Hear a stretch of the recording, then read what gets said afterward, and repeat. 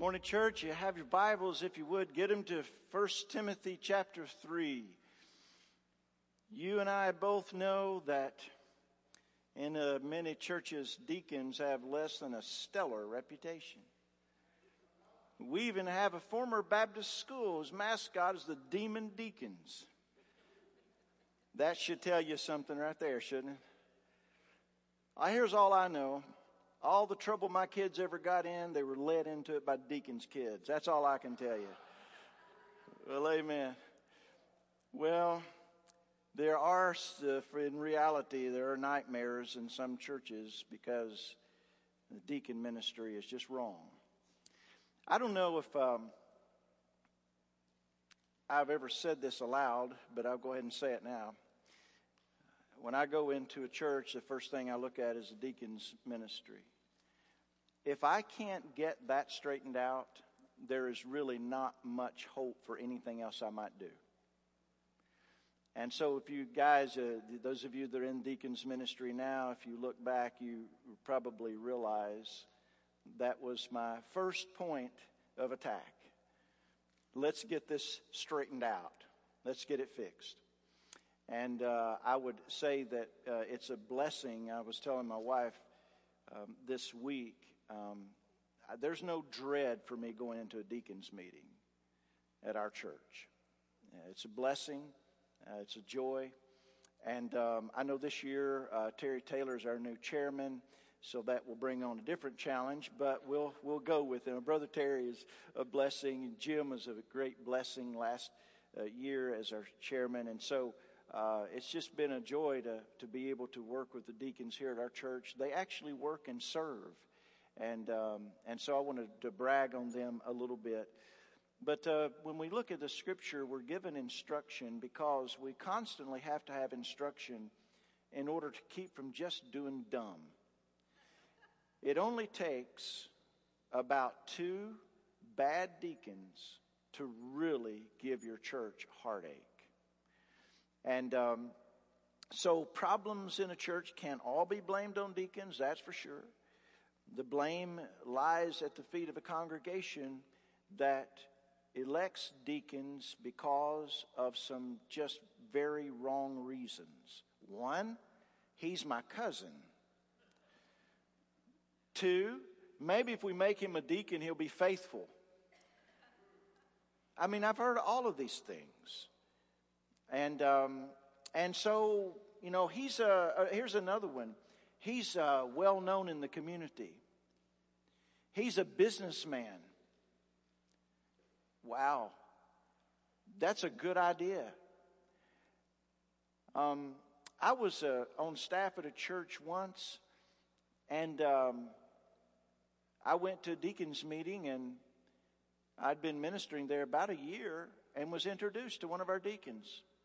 He had never attended worship service since I'd been there, but he came to deacon's meeting. Finally, I just told the pastor, brother, as long as you allow that to go on, his church will never grow. It'll never be what the Lord wants it to be. But it takes courage because those guys they dig in. I went to a church one time. I was the new pastor there. And wow, I think we had about 3 lost men on that group. I did baptize one of them later. Wow, never seen anything like it. But praise God, and my ministry as pastor, we've always seen victories in the deacon ministry. We've always seen the Lord just come in and do a work among our guys. And those that should not have been there, they got off of there. And those that were there, that should be there, they got their hearts rejuvenated and right with the Lord. And it makes all the difference in a congregation. You have no idea the peace that we have internally here at our church because you have good deacons. And so we just praise the Lord. I've been in church where it's bad. It's really bad. And but I just wanted to let you know, you just really, you know, when you tell your kids things about don't do this, it'll bring great heartache. They've never experienced it, so they don't know what that is. Well, listen, maybe you've never experienced it. Just trust me on this. It's a blessing what you have in your deacon ministry here. Now, I said all the nice things I'm going to say about them. I guess the point of this sermon is this. If you're going to elect a hog to be a deacon, just remember, hogs can't look up to see where the acorns come from. That's all I can tell you. That's folk wisdom from Appalachia. What is a deacon? That's what we want to know. Do you even need deacons? Should you even have them? What should you look for in a man before you elect him to that office in your church that has such influence? Now, deacons lead by serving. Pastors and elders serve by leading. That's the difference. Deacons don't run the church. I've praised God that there's been more than one occasion where one of our deacons would say, now men, that's outside the scope of what deacons ought to be dealing with. Deacons don't control the pastor. I do get advice from deacons, though. My ear is open to them. My phone is on for them. My door is open for them at all times because God has given the guys that we have a measure of wisdom. They have their ear to the ground as far as that's concerned, our congregation. They're ministering and they know people. And so as a pastor, they're indispensable. But what are they supposed to be doing and what are they supposed to be like? Well, here's the thing. The Bible doesn't give a lot of information about what deacons do. It does give very specific details on what the deacon ought to be. And so I want us to look at that in 1 Timothy chapter 3, verses 8 through 13. And I'm involved in a coaching network to help churches to be revitalized. And that can mean a number of things. And one of the things I haven't read yet of all the experts writing the books on such topics is this issue. Can you get your deacon ministry right? And I believe this is fundamental to revitalizing a church and redirecting it toward the Great Commission and the glory of Jesus. So let's remind ourselves here through the Spirit of God's work, through His Word, what deacons ought to be. And I'm calling this deacons dignified servants. First of all, in verse 8 of chapter 3 of 1 Timothy. This is a church manual, by the way, 1 Timothy is. And so you see here the deacon's character in verse 8.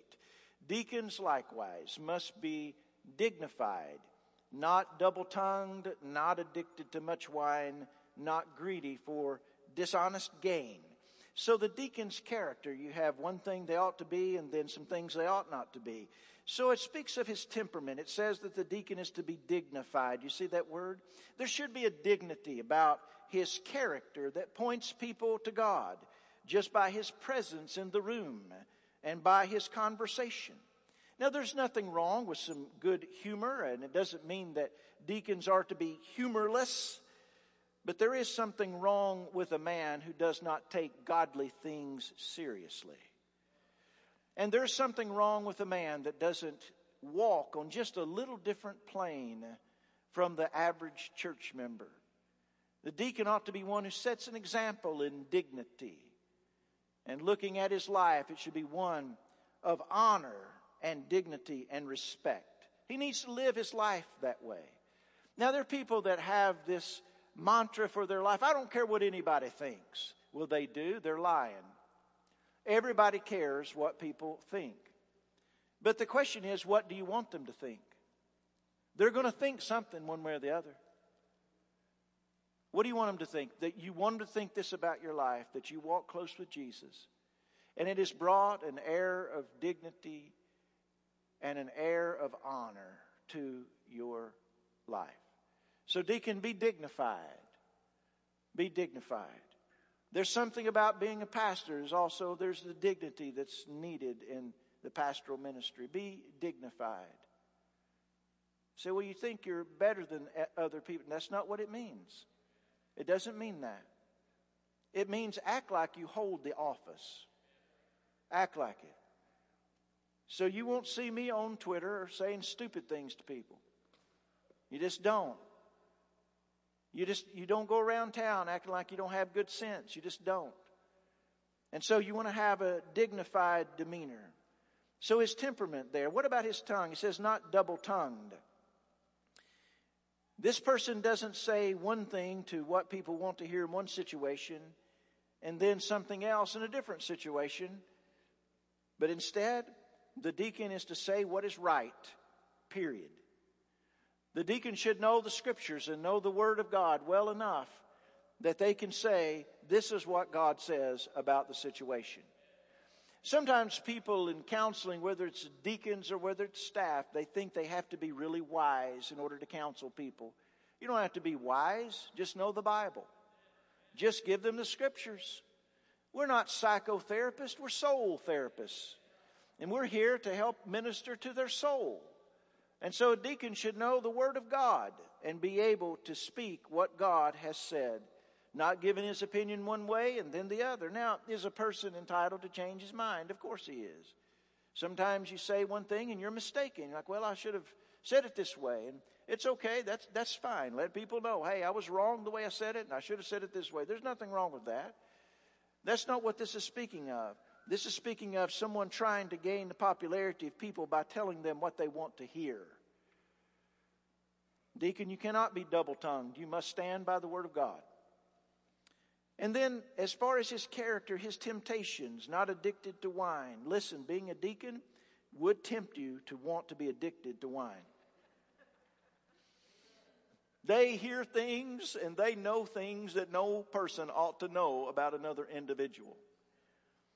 Listen, I appreciate the information that you give me about your surgeries, but there are some things about you I do not need to know. Our deacons know things. Our deacons deal with things even in our community that about drive you crazy. So not being addicted to wine. Now, some of you you're greedy there, like, well, whoa boy, we get to talk about drinking wine again. Is that your only issue in life? How pitiful you must be that you will swallow a camel and strain at a gnat. So, if you want information on this particular thing, I would point you to John MacArthur on that issue, and his commentary is pretty good. So, if you want information on that, then fine. Here is the bottom line. There is a wide difference between that particular statement and what goes on in the liquor industry trying to addict people and intoxicate people. In Jesus' day, drinking water, hard to come by. If you've never had bad water, I've had it. If you want me to tell you something you don't want to know about going to the restroom, I can. It's repeat action when you get bad water. Just put it that way. I had to eat charcoal. Bad water is bad. I think next time I'd rather be snake bit. So, in order to help kill some of the stuff in the water, they would add some alcoholic wine to the water. Yes, purify. It's almost like putting chlorine in it. And so they would so it's 10 part water to 1 part alcohol. Did you know that NyQuil is a higher proof than that? And so what it's saying here is about gluttony, about drinking so much, you'd have to sit there all day to get a buzz off of this stuff. And so you're talking about a deacon that piddles away his time, sitting around, engorging his gut with food and wine. That's not a representative of the Lord Jesus. This is why that it's said this way here, but then also there are the prohibitions in the Scripture against strong drink. And so this person has an addiction problem, and because this kind of wine was permissible, so like, okay, we'll just drink this until we're just out of our mind. How much of it would you have to drink? All day. And then also he's not greedy for dishonest gain. Let me tell you something. There is no sin in being rich. Abraham was rich. Job was rich. Peter and John were supposedly lowly fishermen. They had their own business, by the way. There's nothing wrong with that. There were wealthy women that supported the ministry of Jesus. Look it up in Luke. So there's nothing wrong with being rich. Joseph of Arimathea was rich. Lydia was rich. So there's nothing wrong with being rich.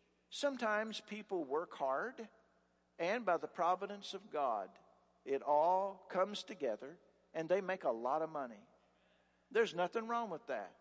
I had a deacon once, and he was a millionaire, and he always felt guilty. And I told him, brother, your spiritual gift is the gift of King Midas. You touch it, it turns to gold. There's nothing wrong with that. Just be sure you tithe. And so there's nothing wrong with that. So the Bible here is not condemning a deacon if he has some means in life. Sometimes that happens. But what the issue here is greed. And that is his life is set upon more and more and more.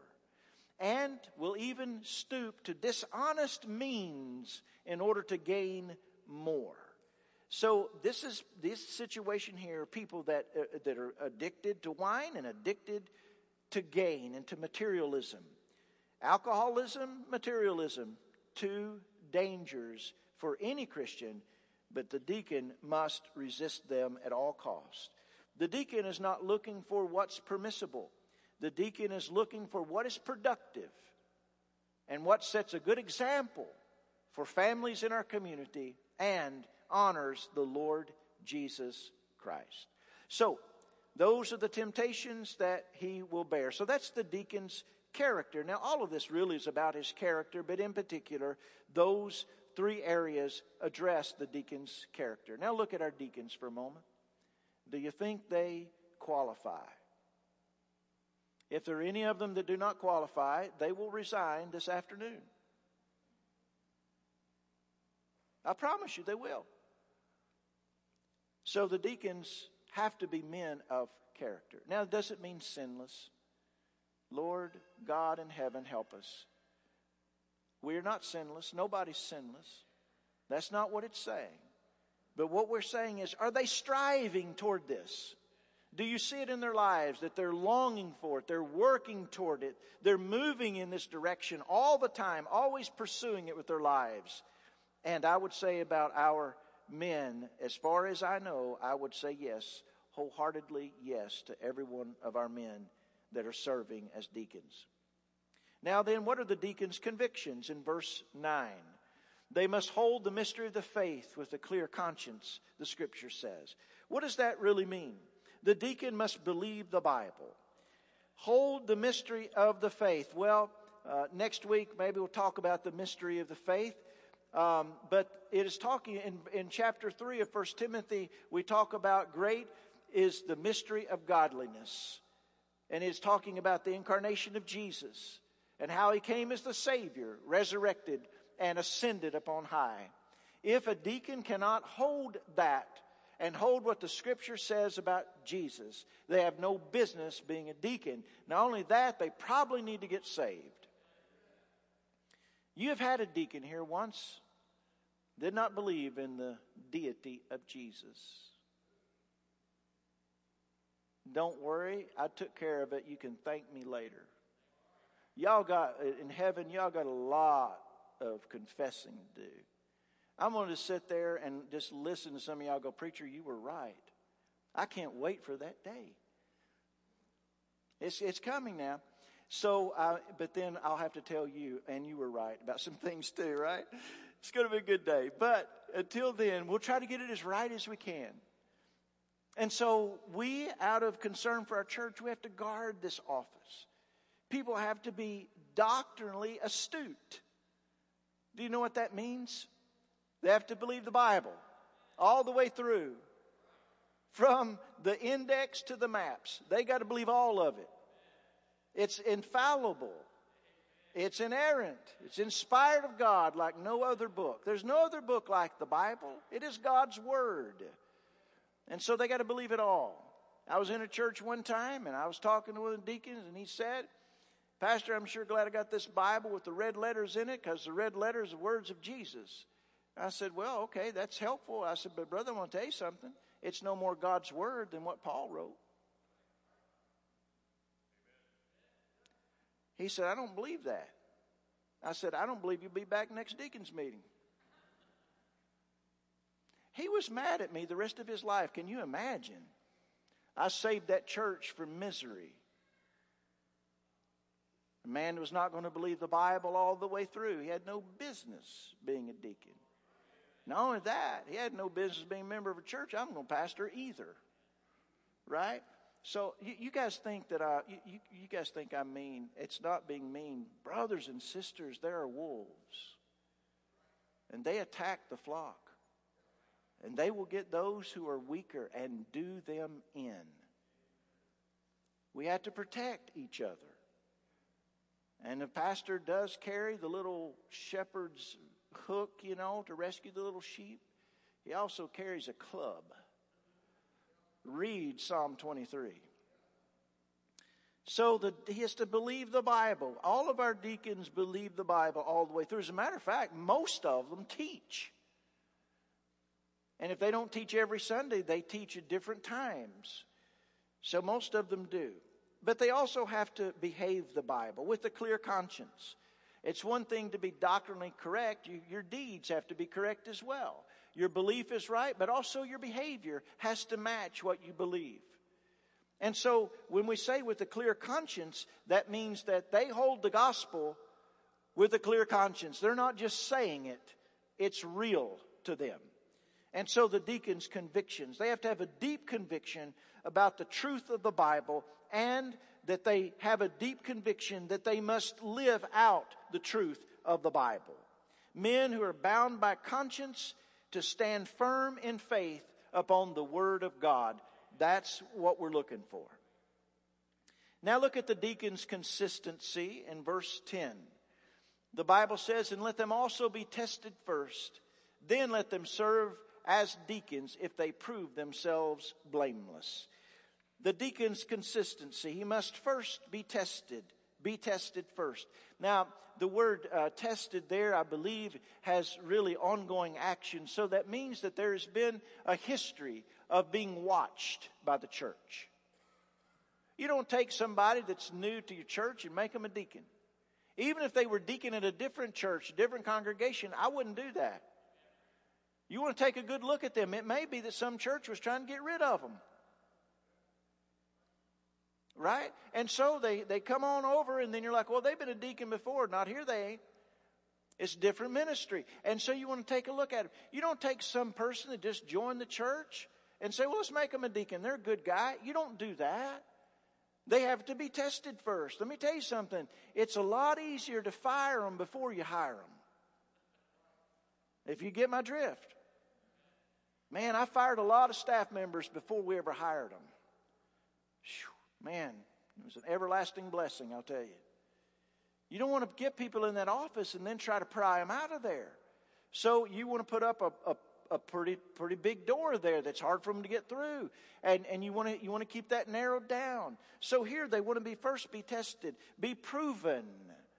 Be proven before they're promoted. This is a good thing for the church across the board. No matter what, if you're putting somebody in any ministry, make sure they're proven. We don't just need warm bodies. If all we need is warmth, we'll just get a bunch of electric blankets. We need people who are proven, that you can rely on them, that you can trust them. Proven before they're promoted. Put to the test before they're put in trust. Consistency must be there in their walk with the Lord. We're not talking about perfection, but we are talking about progression. We need to be able to see that there is some consistency in their walk with the Lord Jesus. So let them be first tested, then enlisted, then let them serve, the Scripture says. So tested first, then serve. Don't let them serve and test them while they're serving. You let them be tested first, then they can serve. This is a high office. By the way, the Scripture only mentions the office of the elder pastor and also the office of deacon in the New Testament. That's it. And this is one of the two highest offices in your congregation. They represent your congregation. So you want to be sure that they are what you want them to be. Number 4, look at the deacon's companion, verse 11. Their wives likewise must be dignified, not slanderers, but sober-minded, faithful in all things. Well, some people have said that this particular verse describes women deacons. Well, friends, the word for deacon is used consistently and often in the New Testament. It's not always used in the sense of the office of a deacon.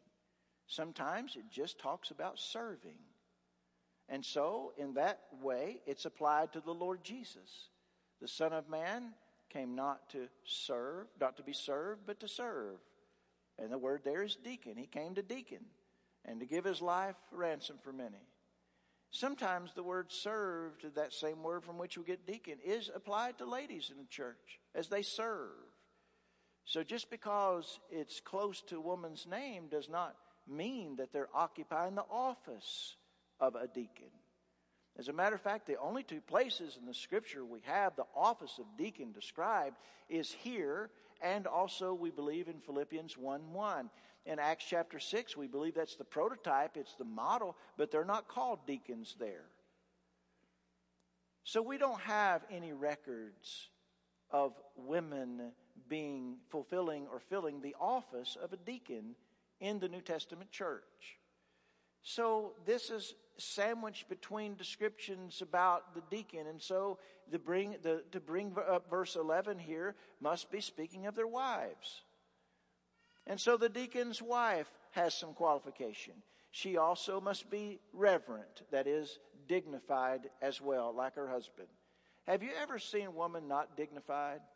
Lord, help us. It's not pretty. Loud mouth, going around just talking about things she ought not be talking about. Ladies, use a filter. There are things that ladies ought not say. Just don't say it.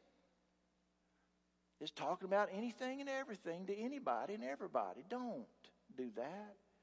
Be dignified. And our deacons' wives, you be dignified. You ask yourself before you say something, is this dignified? Does it add dignity to the office of the deacon? Reserved, not slanderers, the Bible says, but sober-minded.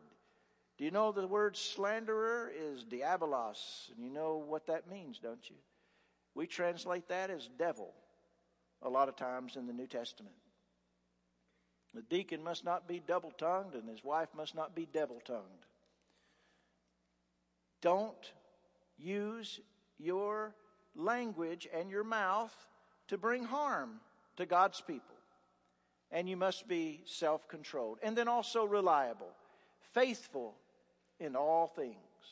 You can't be a deacon if your wife's not going to come to church. You can't be a deacon if your wife's not going to help serve. You can't be a deacon if she's not going to be dedicated to the congregation. You can't. It's not allowable.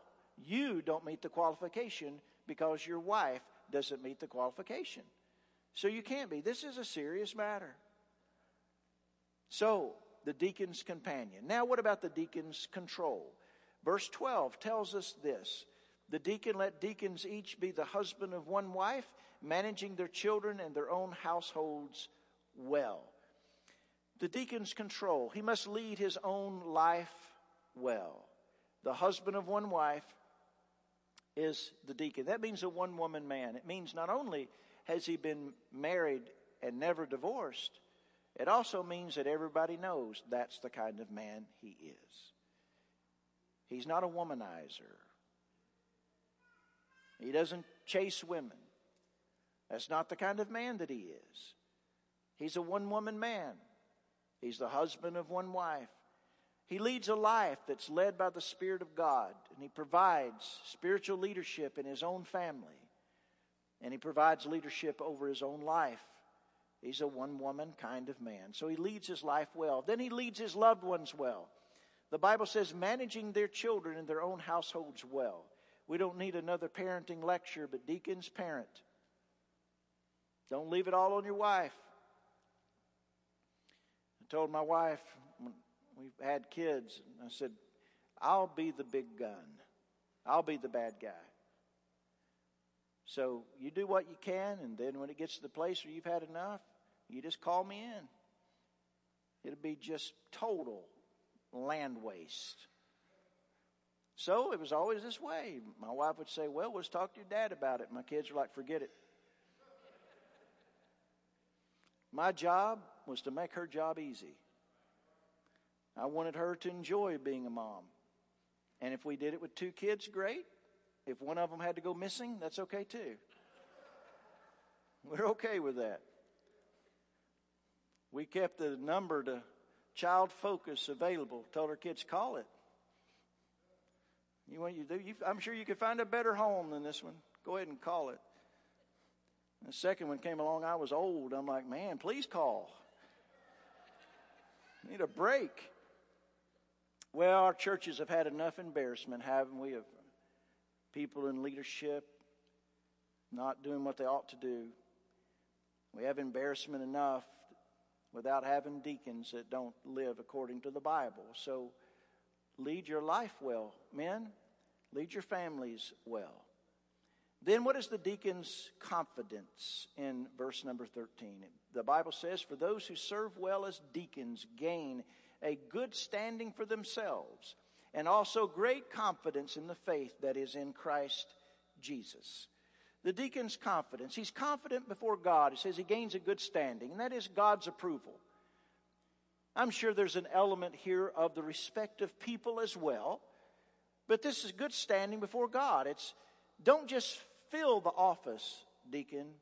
Use it to serve the Lord's church. And if you'll do that, then you will gain a good standing before the Lord. Well done, good and faithful servant. Word, deacon. Confident in the gospel. The Bible says of him that he's also has great confidence in the faith that is in Christ Jesus. You know, it's interesting. Whether it's my life, yours, deacon, or our church member's life, when we're living for the Lord, we have great confidence in the gospel. When we're not living right for the Lord, it's like we're almost ashamed of the gospel. Have you ever noticed that about yourself? A good way to kind of gauge where you are with the Lord is like, hey, how am I doing as far as my attempts to witness? When we're not walking with the Lord, we don't want to witness. We don't want to tell people about Christ. We're ashamed of the gospel almost. And so here's what we're saying is that when we're confident, when you have confidence, you're confident in the gospel, you're confident in the faith. And so respect will open the door for greater opportunity for the gospel. If you're living respectfully, then the gospel doors will become open to you. What do you do with something like this, church? You say, well, you know, this is not a Billy Graham crusade. 3,000 are not going to come to Jesus on preaching of the deacons. I don't know, maybe some of the deacons will come to Jesus. I don't know. But what does this do for you? Well, here's the thing. Some of our deacons are at the mature stage in life. One of these days, the church is going to have some younger guys. And I think we've seen some in our day here that have come on. But the church should always have its eye open for prospective deacon families. You need to be reminded, and I need to be reminded, that there are qualifications that they must meet. Keep this in mind. Watch, look, think, pray. We didn't have deacon elections this year because of COVID. That saddled me with an extra year with some of those guys. Thank you, COVID. So some of our guys have agreed, hey, everybody, all of our deacons agreed, hey, just tack a year on and we'll get through this. And so, but we'll have deacon nominations next spring. And so you need to be thinking through that, church. Are there guys that need to be serving that are not serving yet? And not just the men, but their families. Every one of our deacons, their wives help them with that ministry. There are things that only the women can do in that deacon ministry, by the way. And so you want to look at the whole family. And so I want to encourage you in that way. If you make a mistake in this, it's a terrible mistake. Believe me, it is awful. It's bad for the church, and it's terrible for the pastor. So you don't want to mess this up. This is serious business. And so I want to encourage you to take what the Scripture says and begin to look and begin to pray. And let's nominate some more deacons this coming spring. Okay? Be in prayer about that. Secondly, be in prayer for the deacons that we do have. You have no idea what they have to put up with dealing with me. And so you want to pray for them. They minister in our community. They minister to our people. They minister to our people when our people are not at their best, by the way. They don't get a lot of the ministry where it's easy. They get hard stuff. Yesterday, I went and did a funeral. It was 2.5 hours from here. Of one of our church members, Mary Kay, that died and went to be with Jesus. And I went to do that funeral. And small crowds, that attend funerals these days, of course. But I looked up, and one of our deacons was sitting there in the back row. Came all that way just to be there because one of our widows had died. And so, our deacons work and they minister. I want you to be in prayer for them and thank God for them and be in prayer for their families. Encourage them. It occurred to me that we have Pastor Appreciation Month, which that would be this month, by the way. Not that I'm trying to remind you, but we don't have a Deacon Appreciation Month, do we? Maybe we need to pick one. And maybe we need to have something for deacons sometimes just to show them we love them. They minister to you, and they put a lot of hours in. And so it's not that you owe them that, but I think it would be an encouragement to them. So maybe we'll come up with something on that. Okay? So I want you to do that. Then finally this. Our deacons are excited about the gospel. And they try to witness and tell people about Christ. If you have never started following Jesus, then you need to do that today. What are you waiting on? Are you waiting on a better day? A better day may not come. The Scripture says, do not boast about tomorrow because you don't know what tomorrow brings forth. I always realize every Sunday I get in here to preach, it may be my last one. All God has to do is take my voice and I'm finished. Right? It's a fragile thing. Your life is fragile. My life is fragile. You have no guarantee of tomorrow. That's why the Scripture says, behold, now is the accepted time. Today is the day of salvation. Do not harden your heart as the children of Israel did in the wilderness. And so today is the day of salvation. You say, what do I need to do? Here's what you need to do. You need to give up your life of living without Christ as the center of it. You see, every person comes into this world living with life this way, with themselves as the center. The very controlling force, the very point, the very purpose of their life is themselves. Every one of us are that way. It's called sin. It's the sin nature in us. It's not just sin actions that we commit. It's the very nature that we are. And we defy God. We just tell God, we don't want you there. We may give God a little bit of polite belief. Okay, God, you can come in during Christmas time. We'll go with that. But the rest of the time, don't bother me. And so we live our lives on our own terms. It's sin. The Bible says that the wages of that is death. You'll be separated from God forever. That's how you're not in a relationship with God. That's what keeps you separated from Him. Something has to be done about that rebellion because God is also a judge. And He must judge sin. He says the wages of sin, the sentence upon sin is death. And so the death sentence must come upon your sin. Every treasonous traitor against God must die. And it's the kind of death in which you exist forever in a place called hell. It's like eternal death. That's what it is. And that's the just penalty for every one of us that turned against such a good God and refused Him. But He sent His Son Jesus to die on the cross in the place of sinners. And not only was He hanging there in physical agony, at the very same moment He was also experiencing the judgment of God from heaven upon Him in the place of all of those whom He would save. And so your judgment, if you come to Jesus, was put upon him upon the cross. Now, if you won't come to Jesus, that judgment upon the cross was not yours. You'll get to experience your own judgment. But he died in the place of sinners. And if you'll trust in him, that transaction on the cross in your place, just put all your eggs in that basket. Just completely give yourself over to that. Trust in Christ completely and totally that he did that for you. And if you'll believe that he rose from the dead and that now he'll lead your life. Before you were leading it, now he'll lead your life. And if you'll just give your life over to him, the Bible says whoever believes upon him in that way will be saved. You'll be rescued from the wrath to come. Why would you not get in that relationship with Jesus on those terms today? You know, you get in a marriage relationship, there are terms, aren't there? Forsaking all others, in sickness and health, till death do us part. There are terms for that marriage relationship. There are terms for the relationship with Jesus, and I just gave them to you. You have to come on his terms.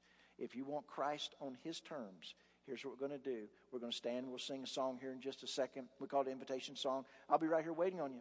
And so you come and say, Pastor, I'm ready to follow Christ now. I need to be saved and I want to follow Christ. And so we'll help you know, explain to you exactly what you need to know and how to do it. There are others of you that are here and you need to make it public that you're a follower of Christ. Maybe you trusted Christ somewhere else. There are others of you that are here that you need to join the church. You need to make that public. You want to be a church member. And so you need to come as well. And so while Pastor Dan, he's coming, and while we're singing, I want to encourage you and invite you to respond to the Lord in that way. Let's pray together. Father, thank you so much for your word. Thank you for the instruction that you give to us so that we won't mess up. Father, some of these things seem very simple, very straightforward. And yet, Lord, we ignore them to our own peril.